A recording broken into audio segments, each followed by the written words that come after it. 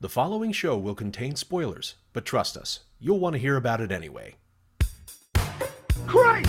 We're not hunting him! He's hunting us! Welcome to Subversive Cinema. I have known you since you were a kid, Ricky.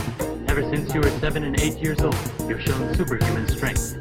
Disrespectful conduct, flippant and tasteless verbal remarks. No, I'm afraid that they wouldn't approve of that at all. Subversive Cinema. Hello and howdy do. Welcome back to another episode of Subversive Cinema, where we look at the weird, wacky, and downright wrong entries in cinematic history. I am your host, Art, to be your Sherpa to the strange, wrangler of the weird, and purveyor of the peculiar, and good god damn it, today is not the grandfather of weird shit, but it's certainly a very closely related cousin. We're talking about David Lynch's seminal work, 1977's Eraserhead, his very first film and my very first mindfuck as of a movie when I was younger. And to talk about it, we have friend, D&D rule lawyer extraordinaire, as well as fellow podcaster, John. How are you, John? Hey, I don't know after this one. I don't know anymore. Yeah, I had not revisited this for a while. And I was stunned to realize that there is a whole chunk of movie after what I remember being the end. I remember. What part did you think was the end? When his head pops off and then he gets taken to the eraser factory. Like, right. I remember that being the end. And then I had this weird memory. And I know I crossed it with another movie where I thought, like, afterwards, like, the kid went and played soccer with the head or something. Oh, my God. But I couldn't remember what movie that happened. The head, that's what was going through my mind was use it as a ball, use it as a ball, use it as a ball. Yeah. Aww. And I know. Instead, they use his mind for erasers. I was actually kind of sad that the title had such a literal meaning. But here's the thing. It has a literal meaning in that particular moment. It still doesn't make any fucking sense. But I want to just be very clear and honest about something. So when I watched this movie, it was last night to try to be as fresh as possible. I was not entirely sober. I was under the influence of something, and this made this movie so fantastically strange, much stranger than it would have been as a sober person. But I feel that it also helped unlock some ideas about what this could be. But we'll get into that. This isn't a movie that you have to be on something to appreciate. Like, it'll do the work of drugs for you on its own. Yes. I watched it sober twice in preparation for this, and that's because I had to take notes. I really am looking forward to seeing this again in a different frame of mind, let's say. Oh, yeah. It can get tense, though, because David Lynch has I wouldn't say a penchant, but like he's one of his aesthetics is just allowing time to be what it is. So he will take his time with certain shots, and when you're not in your right mind, there's certain sequences in this you're like, wait, has this been going on for like 20 minutes? What's happening here? When in reality, the sequence or the shot is like 20 seconds. So it could get pretty trippy. Yeah, and there's so many moments where in a lot of movies and stuff, it's like, did they not know how to say the word cut? Like, this is taking way too fucking long. But in this movie, it somehow helps draw you in. Yeah. Just these weird pauses, between action or shots or cuts or whatever. It's amazing. Yeah. So, Eraserhead, for the uninitiated, it's a story about parenthood, anxiety, a strange baby, and who the hell knows. It is David Lynch's first film, as I mentioned. He wrote, directed, produced, did a bunch of special effects, edited, sound editing. He did a bunch of shit for this. It was, it was a labor of love that took him 5 years to make, You can hear about it in his book, Catching the Big Fish, where he talks briefly about his experience in making this over the course of 5 years and how much he respected his lead actor, Jack Nance, for being able to hold on to a character. Because there's the famous, at this point, if you're in the cinema lore, there's this famous anecdote about how in one shot Jack Nance goes to a door, and then on the other shot he's now 18 months older as he enters the room, because that's how they were shooting this. Yeah, where is that in the movie? I heard about that story, and I was just too busy trying to actually watch this because I'd never seen it before, but I really want to find that moment and really look for it. Because it does fit together pretty well. It does. It's hard to find, I think, specifically because of the fact that it's the way he describes it is he's sitting on the bed, gets up, and goes to the door. Well, that happens a few times. Yeah, So- yeah, exactly. But yes, so this movie it's very strange, but it's delightful. It was Stanley Kubrick's favorite movie, and it's been passed around in Hollywood back in the day as a favorite for so many people. It was very influential to a lot of artists, and it's fucking strange, as I've said. We're probably going to say that. I'm probably going to say that more than a few times, but I did adore it, despite whatever happens. But I will say that watching this now as a parent has a very different meaning than when I watched it as a kid who had no idea. And because of that lens, clearly it's obvious that this is a meditation on the anxieties of parenthood and responsibilities that come with it and like the shifts of life. But man, it kicked me right in the nuts this time. Before I thought it was just weird imagery. But now I'm like, oh, well, duh. Yeah, it's clearly about Lynch's, dealing with the perceptive changes in life that happen when a child comes into it. So, but what were actually, before we get into to the specifics of breaking it down, let me ask you, John, you already answered this, but let's go into it. So before this, you've heard of this film, right? Yeah. Okay. I mean, it's famous for basically being baffling and, incomprehensible. Right. And I think you also answered this, but I'll ask it again. Are you glad I made you watch it? Oh, absolutely. Absolutely. And just in preparation for this I finally got to check it off of my list. Yeah, I've been wanting to see it for forever. So I'm so glad that this option came up. Yeah. And the first half hour or so, I was like, okay, I'm interested, but And then we get to the chicken dinner. I'm like, that's what I signed on for. And from then on, I was very happy to be along on this journey.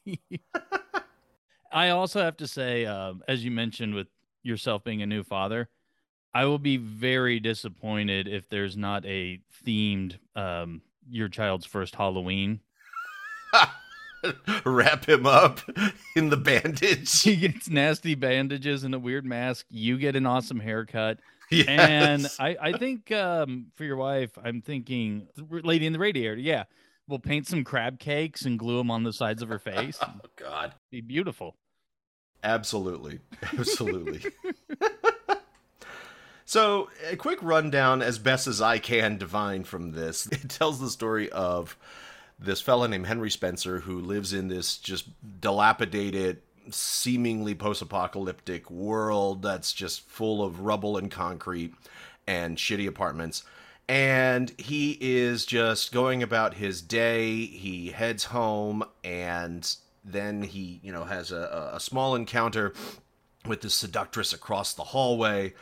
And then you start getting inclinations that, there's something weird with the radiator, and then he sees a picture of his girlfriend. So he goes to her house because he hears that they're ready to have dinner. There's a weird fucking dinner with this set of chickens that the father's so proud that they're small.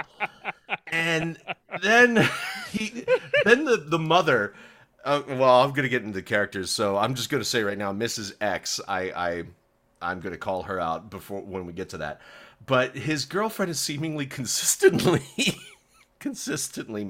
upset. Name's Mary. And it's because there's a baby. A baby just suddenly appeared.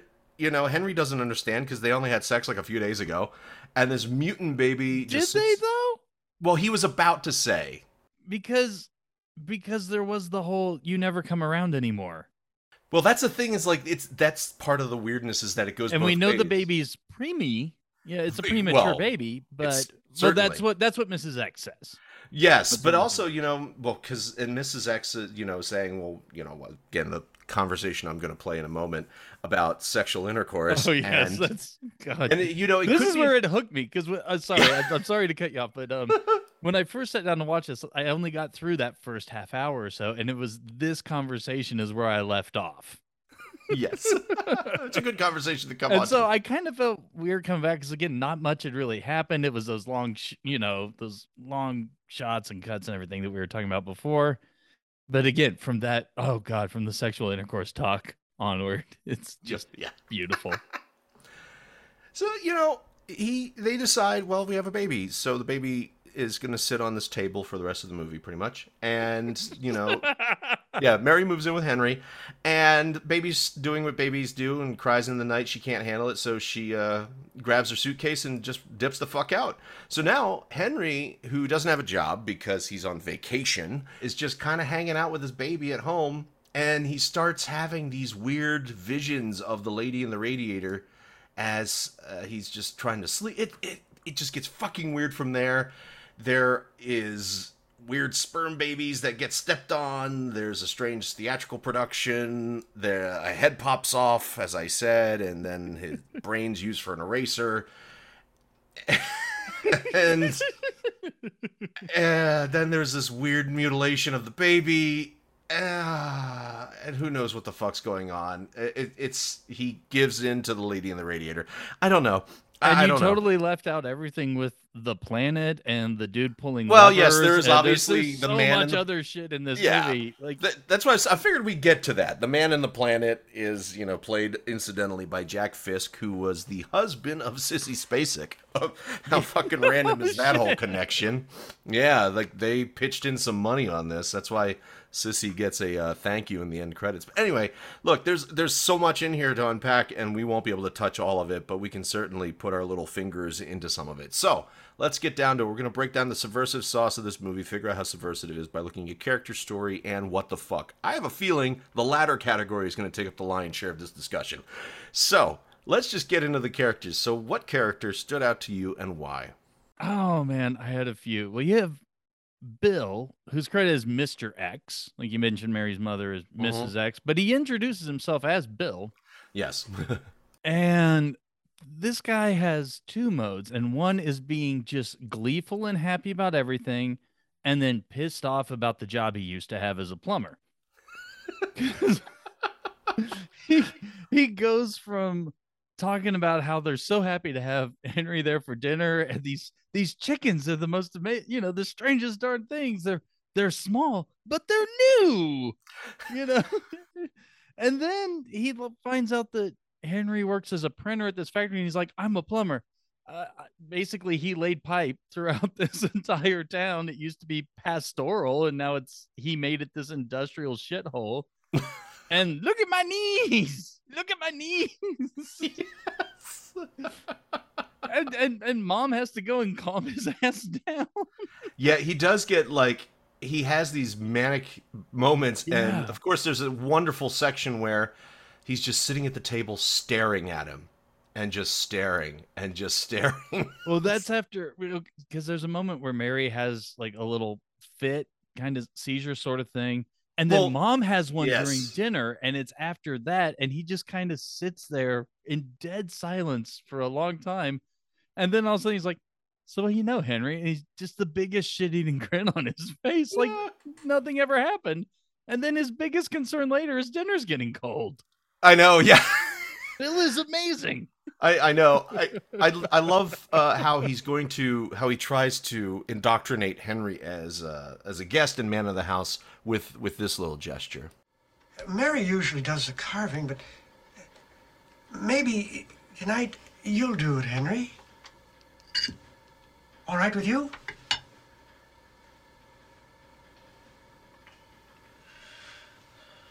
Of course. I'd be happy to. That sort of pacing and seemingly non sequitur conversation is such a hallmark of Lynchian style. I mean, first of all, I love how he nails the fact of that's the sort of shit that just random dads say to boyfriends visiting, but it's done in such a weird way. It's just wonderful. It's one of those things that if you haven't experienced the movie, it seems tedious. Yes. But when the scene's happening, you're like, I'm sucked in. I can't help it. There is something about the taking the time as I mentioned earlier, that he just leans into it and it just works. Leans in hard. Let's see. What is maybe is this where he talks a little bit about these wonderful chickens? I thought I heard a stranger. We've got chicken tonight. Strangest damn things. They're man-made. Little damn things. Smaller than my fist. They're new. But they're new! I love Bill. I love him. Yes. Oh, man. So, because, so, you brought out Mr. X, a.k.a. Bill, and I then have to bring up, as I already said, the mother, Mrs. X. Okay. Especially because she does every man's worst nightmare when going to a parent's house, and she brings him into a corner. Yeah, okay. Yeah, I had this on my WTF section. Oh, yes. Yeah. Has this exchange with him. Did you and Mary have sexual intercourse? Why? Did you? Why are you asking me this question? I have a very good reason. And now I want you to tell me. I'm very... I love Mary. Henry, I asked you if you and Mary had sexual intercourse. Well, I don't think that's any of your business. Henry! I'm sorry. That's usually how I would answer, too. Sorry. I mean, just the formality of it. It's not, did you screw? Did you have sex? Did you fuck? It's, did you and Mary engage in sexual intercourse? Yes. And we'll leapfrog a smidge. We'll take a time jump into the future of WTF. I like that her coercion to get him to answer her is to start seducing him. Yeah, she starts by licking his neck, nibbling on his neck or something. Yeah. Yeah. And then Mary walks in. Great. Mary walks in. Mother. Wait, you mean like this? Mother! Yes. Answer me. I'm too nervous. There's a baby. It's at the hospital. Mom! And you're the father. So he just found out that he has a premature baby, and from this woman who is half looking like she's going to stab him because he deflowered her daughter, and then she also wants to, mount him. So that was good. I appreciated her. Yeah, good times. Any other characters that came to mind? I've got a few. Oh, yeah. But just quick notes about them. Yeah. The one you see most of would be Lady in the Radiator, mainly because of that amazing dance choreography. Oh, yeah. First time you get a good look at her. The good shuffle. Yeah, that shuffle is just And this is the shuffle. Is this before or after she starts stomping on all the weird sperm babies? That's immediately at the end. Yes, that's right. Right. Yeah, because she starts shuffling around the stage, going around them, yes. And then eventually starts squishing at the very end of her absolutely elaborate dance. Yes. These weird little sperm baby things are just falling from the rafters, and then she starts squishing them like little slugs. Correct. Yeah, she's disturbing. She's so disturbing to me, and really? I like the fact that is it the wig? It's the big cheeks, the big chipmunk cheeks that are all textured and carvy, and then of course look like biscuits. Yeah, this is like she's got some. Oh my God, Pillsbury biscuits there. Well, no, because I mean I have a background in special makeup effects and doing creatures and making people look sick or fucked up or killed, or whatever. So whenever messed up things happen in movies, my brain shifts into, well, that's interesting. Like, I wonder how they went about doing that. Here's what I would do. This film's in black and white, but I'd often be like, if you see some like nasty gore organs ripped up, I just go, that's an interesting color choice. So I found this movie actually delightful and laughed so many times. So yes, Lady in the Radiator, I was just like, well, the wig shit, but the rest is kind of interesting. That was my take on her. Did you enjoy her performance here?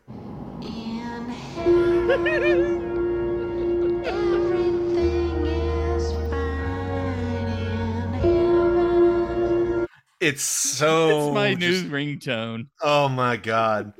And if I remember reading correctly, I believe that wasn't even her singing there. It was, I think, the guy who wrote the song recorded it, and then she lip synced to it, which is why it has a sort of disconnected feel to it. I don't remember the name, but I did see that in the credits. The guy who wrote it. Yeah, it's what performed it the says song. here is she was actually lip syncing a vocal track from musician Peter Ivers, who composed the song. Yeah, that's good times. Yeah, it's the lady in the radiator. She's nice. I do have two other quick characters that really stood out for me. Please. One is the elderly lady in the kitchen, because you never know whenever you need an actual person to act as a bit of a table so that you can toss salad. That was amazing. And I like that she brought her in to help. You know, you got this comatose old woman, puts the salad bowl in her lap, grabs her hands and helps. Unless that's like part of the ritual is like, you know, grandma has to toss the salad. I guess so. I mean, Mary's busy carving the chicken, so we can't ask her to do it. True. I don't know, man. And then also a guy who's only known as the boss.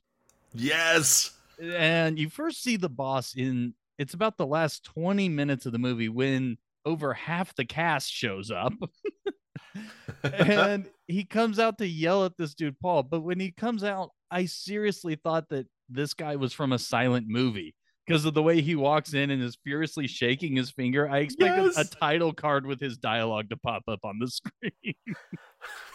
This is another example of Lynchian timing. And audience, you get to sit with me and John while we go through this just to get to the boss's introduction, because I did laugh so loud when this happened.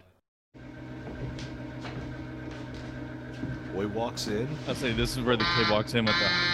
Yeah, so Paul's at his desk, like radioing for help, basically.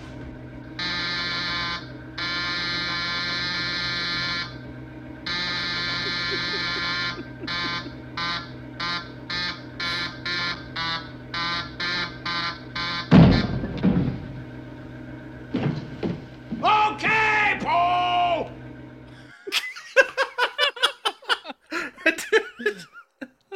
Okay, Paul. I love it. I love it. Like, even the buzzer gets a little tired. Yeah, they're like, meep, meep, meep. But I just love how they treat, you know, this head as, this is normal. So you brought us another sample. And, you know, they core out a chunk of the brain and put it into this mechanism, and it cuts erasers, and apparently Henry's brain is okay. It's okay. See, there you go. He had to do a test. He had to draw a little pencil line and erase, and by God, it works. I guess it's Paul's first day on the job, because a kid walks in with a severed head and he freaks out, understandably. Yeah. And then boss comes in, you know, and he sees the kid and he's so warm and welcoming and escorts him into this room where they cut it open and core a piece of brain out. Yep. As one does. Yeah, as one does. I would say that is one hell of a dream nightmare. They were in their hot tub of love or milk, and then they both submerge, and then all of a sudden we go into the lady in the radiator business, and then his watching, you know, first after a long protracted shot of the top of the hair of the lady across the hall, that's like just still floating on the top of the hot tub. Yes. And then we get into this weird thing, and as his eraser dust mind is blown, then we go back to Henry sitting in bed. And I think this is, you know, he just tries to figure out what to do next, because, you know, his girlfriend's left him, and he just had sex, presumably, with the woman across the hall. And then I guess he goes to visit her for comfort, and then he sees her with this Weasley dude. Just some guy. Yeah, but it's so funny how, again, Lynchian timing. I love the staring at each other, and some people are just fine with it. Like two two characters in a scene will have a conversation without words, and then the third character is just having a separate conversation without words. And most of the time I would be screaming at the movie going like, do something, say something, anything. But in this, I'm just like, yes, I am on board for this ride. Thank you very much. Well, you know who you never have to tell to say something or the baby say something is yes.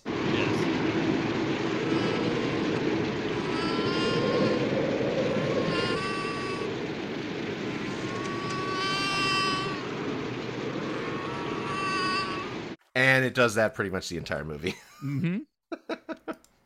That was it. Yeah, that really struck a chord with me because that was the same sort of anxiety-inducing sound as a new father.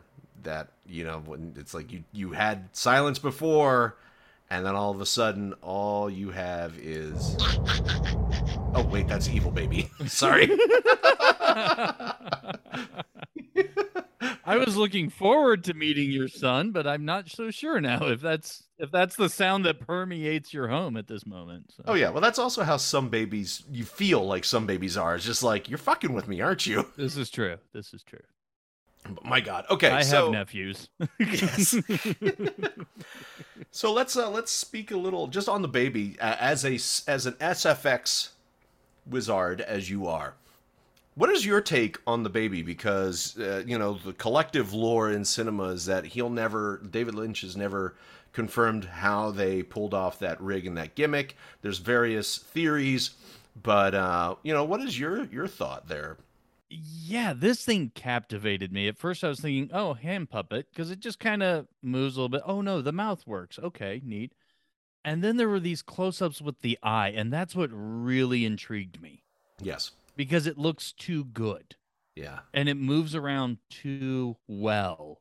And so I'm not sure what they did to pull this off. There was one little rumor I found that apparently it's a cow fetus. I heard about that. Yeah, like calf fetus. Yep. But I'm still not sure how you would be able to move the eye around like that. Well, I mean, you kind of have to hollow it out and put something else in there, maybe, or because I mean that eyes are squishy. That's all I'm gonna say. Okay? Yes, eyes are squishy. Yes. But otherwise, I loved this thing. I really did. Again, I don't get put off by things in movies. Now, real life, there's all kinds of stuff that'll gross me out and send me like to run and hide in the corner, you know, curl up in a ball. But if I'm watching a movie or something, I just find this stuff intriguing. Mm-hmm. And so the quote unquote jump scare of, oh, you are sick. Oh, yes. I laughed so goddamn hard at that because what happens is Henry, you know, the baby's making the noises that you already played. And he walks over and takes his temperature and he looks at it and it is exactly perfect, 98.6 degrees. And then it cuts back and the baby has the pox. Oh, yes. It's got like all sorts of boils and welts and... Yeah, and this like heavy, overly dramatic, like dun-dun-dun sort of music starts playing and Henry's just like, you are sick. Well, I mean, why should we describe it when we can just share it? Oh, you are sick.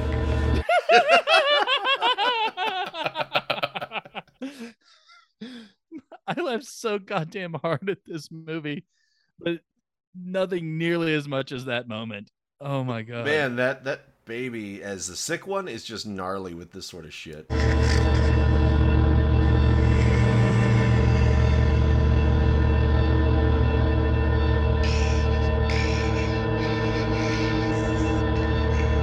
It just sounds so... It does, and I'm really curious what this looked like in person. Right. You know, like, did they do anything stupid with colors just to get the black and white to look right? Did they try and make it look realistic? It looks like part of the boils, it's almost maggoty looking, like they put puffed rice on there. Like, I just kept thinking of Rice Krispies, but, you know, are they just sores? Do they have pus? Is it purple? Who knows? Who the fuck knows? Yeah, valid. I don't know. Just it's such a simple but off-putting prop creature character thing. Ugh. Yeah, and I must say I was very delighted at the work whenever Henry cuts the nasty bandages that yes. it's been swaddled in. He cuts it open, and it's just an open body cavity with organs. Yeah. That's all it is. It's delightfully messed up. Yeah, the movie certainly takes its turn into U-Town towards the back half. So speaking about the back half and the what's nots, let's briefly touch on story. This won't take long, because I'm still not quite sure what it's about. So, the story, John, did it make sense to you? Absolutely. Oh, okay, please 100%. elucidate. Well, because I was looking at you give us a nice little sheet to help guide us through, and it was, what is the story and does it make sense? And absolutely. And you gave a longer version. This is my note of the story. This isn't everything that happens in the movie, but the story of the movie is dude finds out he's a father, gets married and moves in, baby's a mutant, wife leaves him, apparently, baby dies. That is the story in this movie. That is fairly straightforward. Well, nothing else. Nothing else makes any fucking sense. All right, fine, fair. The through line it's will also very famous. This movie is also very famous for that, and the fact that Lynch never wants to explain it. He's like, I've heard all kinds of theories. No one's come up with what I personally think. And the fellow who plays Henry found out there was an interview where people asked him about certain aspects, and he's like, you guys it's a movie, you guys are overthinking shit. I read about that. He's like, yeah, why? I don't know. I'm just, why are you thinking about it? It's just a movie. And I normally hate the response of, well, what do you think it is? Because it seems like a cop out, but everything in this, there's obviously an intention. You know, it's obviously about, fatherhood and anxieties and relationships and that sort of things. And so you can't extrapolate on your own. And I really like it in this case, though. Right. Because normally it's something that's like individually out of place within a movie. So what was the significance of like that one shot? Oh, what do you think it is? No, but this whole movie is, what the hell is this? So it just fits. It just fits on a whole. Yeah. Well, I do say then, yes, the simple, straightforward example works. As they say on IMDb, Henry Spencer tries to survive his industrial environment, his angry girlfriend, and the unbearable screams of his newly born mutant child. I guess that's pretty much it. It's straightforward. It's all the details in between that really, bake your noodle. It's literally everything else is so weird. Even in the very beginning, and not the very, very beginning, but when Henry's walking, you imagine home from work, even though he's on vacation, but there's these like mounds of dirt that he very specifically walks up and down a few of them. Just the way the guy moves, the way people speak, the moss as house plants. We touched on it just a little bit earlier, but seriously, there is an end table next to the bed with a pile of dirt with a stick coming up out of it. It's a wonderful. This is why I love David Lynch, man. It's just he throws everything in there. Yeah, I mean, you got to go into it with this movie is basically a dream. Yeah. So there is a point, and there's things that you kind of understand as you're looking at, but as soon as you start thinking about it, it all falls apart. Yes. So let's get into the fun bits about this. The WTF. So let's talk about some WTFs that we have not already covered. You did a little bit of this one when you played the baby crying, but just the sound design and the sound mixing was honestly the most off-putting thing for me. Yeah, they use frequencies that are just bothersome. And just sound choices and the volume they're played at. Like when you hear the baby crying, there was this like just empty, vacant, rushing wind sound that basically permeates the entire film. And when Henry first gets to Mary's parents' place, there's a dog that has, I don't know how many puppies suckling on it. And that noise is in the forefront of the scene. Like, it only cuts to the dog once or twice, but they're sitting there having a conversation of like, what do you do for work? And you just hear this the whole time. Oh, you mean like this? Visuals I don't mind, but the sound, ugh.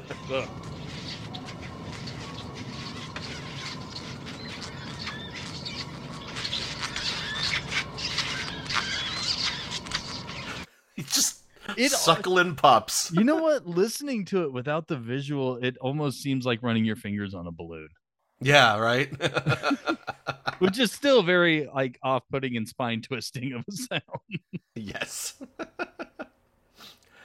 But just it's stuff being louder than it should be. You know, Mary's having trouble sleeping, and the bed creaking, or when she's rubbing her eye, and it's that weird moist like. Oh yes. Sound. Everything is just really present. Yeah. Speaking of Mary, I love the as you mentioned earlier, the fits that this family seems to enjoy. I had that under the wacky column. Yes. Yeah, I love that. You know, as they're just sitting there conversing on the couch, she starts having one, and Mom doesn't even break a sweat or a beat. Picks up a hairbrush and starts brushing her hair, and then it stops, and it's okay. That's just like little things like that. Again, that's what drew me into this. Where normal. Yeah, it's played absolute normal, and that's what really drew me into the movie, because no one reacts like this stuff is odd. Or the carving of the chicken itself. Yes, when it suddenly starts oozing and just bleeding, and then that's and it's pumping its legs first too. So of course, I don't know if this is supposed to be a childbirth sort of thing, a miscarriage, something about because we don't even know about the premature baby that the hospital's just keeping on hold for them to get married to pick up. I guess. Seriously, everything about this movie is insane, and I love it. Speaking about sound design, I love the constant gushing.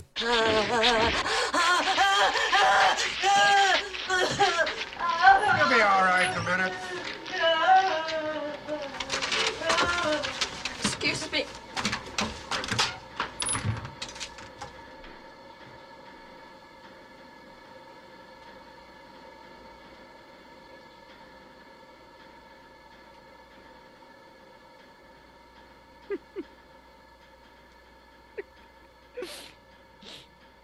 Come on, Bill. Famous Lynchian pause. Come on, Bill.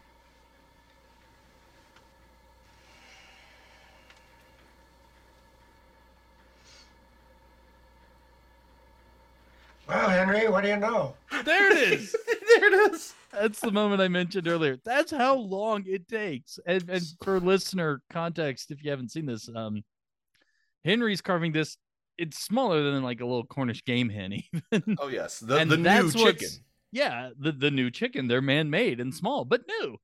And he's trying to carve it, and it's gushing, I don't know, blood or something.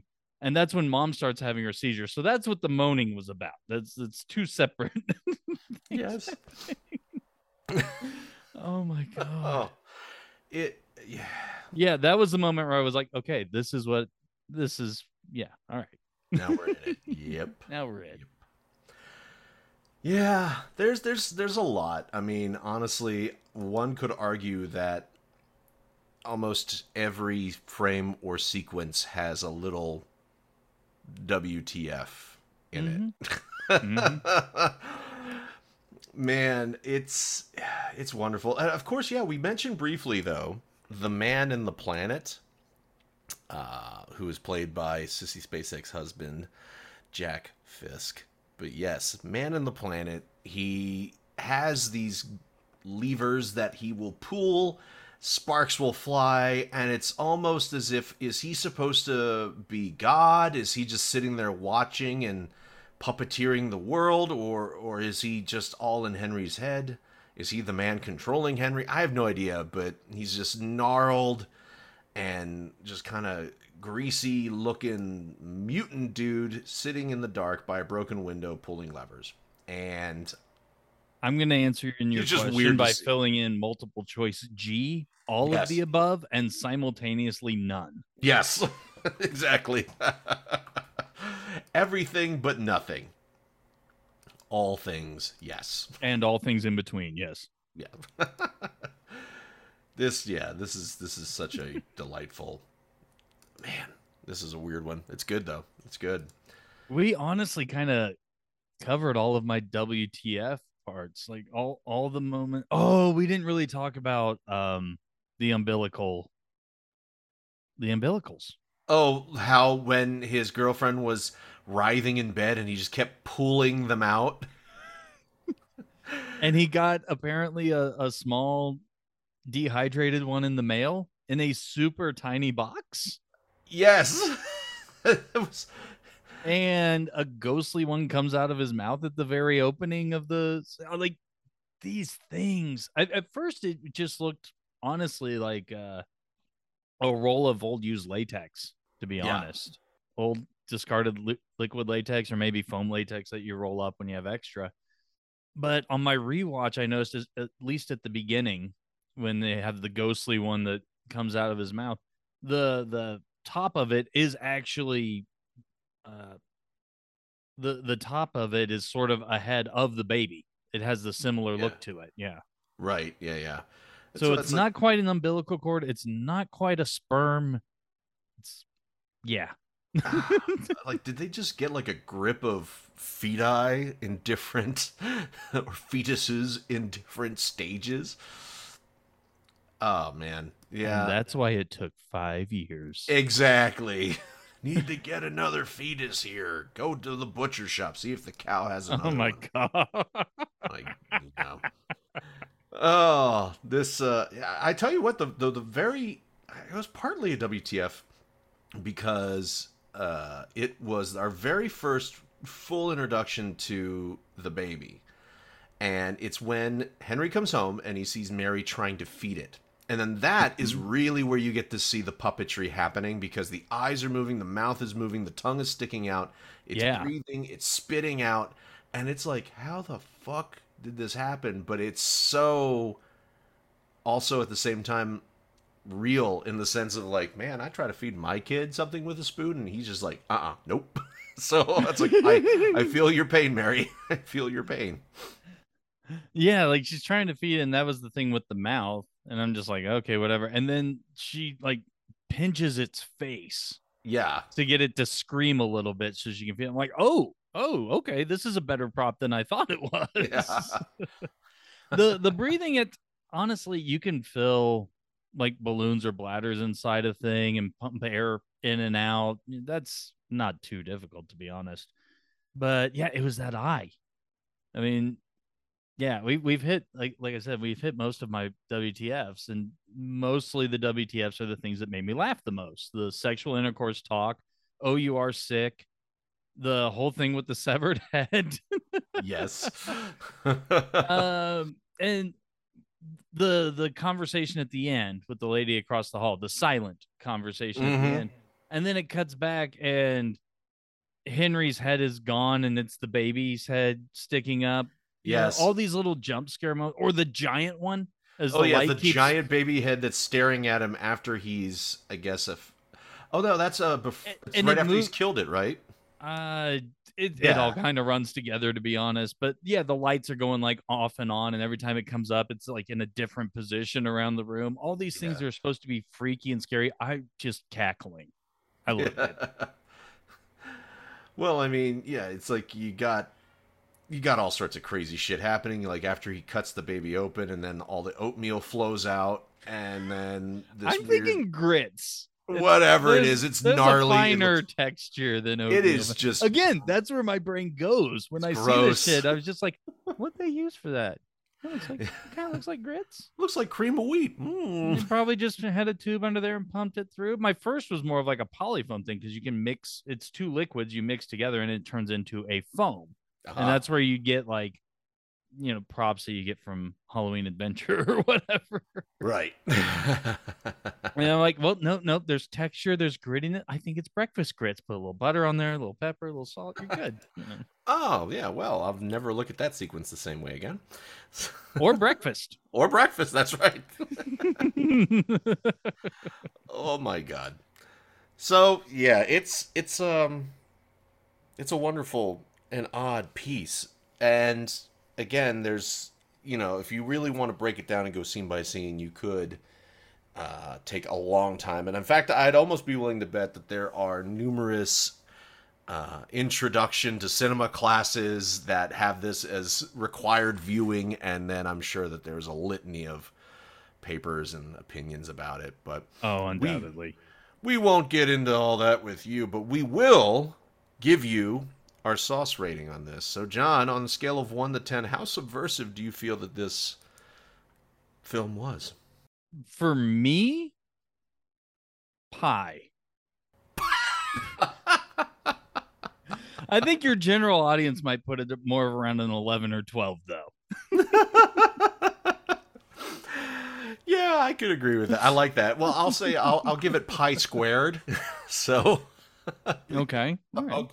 I'll go sort of towards some sort a little of more circumference abstract equation. How about I? There you go. Yeah, I'll just I'll do like, I don't know, force times acceleration. So there you go. Yeah, this movie it's a granddaddy, or like I said, not a granddaddy. It's more like some sort of cousin to strange, experimental, fucked up, crazy, expressionistic. You name it, this movie is it, except for normal. That's what I'll say. So, big question is, you want to watch it so you can see what the hell we're talking about. Well, right now it's on HBO Max. You can also get it on Amazon, as well as on DVD, Blu-ray. I recommend the Criterion Collection. Just it's a really nice HD transfer. And despite how nice and clean it is, it still has plenty of darkness and shadows to, as David Lynch would say, let your mind wander. So that's pretty good. John, I want to thank you for watching this and talking about it. Before we go, I know you have something you would like to share. Where could people find you and your work? You can't. No. Yeah, as you mentioned at the top, I am part of a podcast, the Millennial Rewind podcast.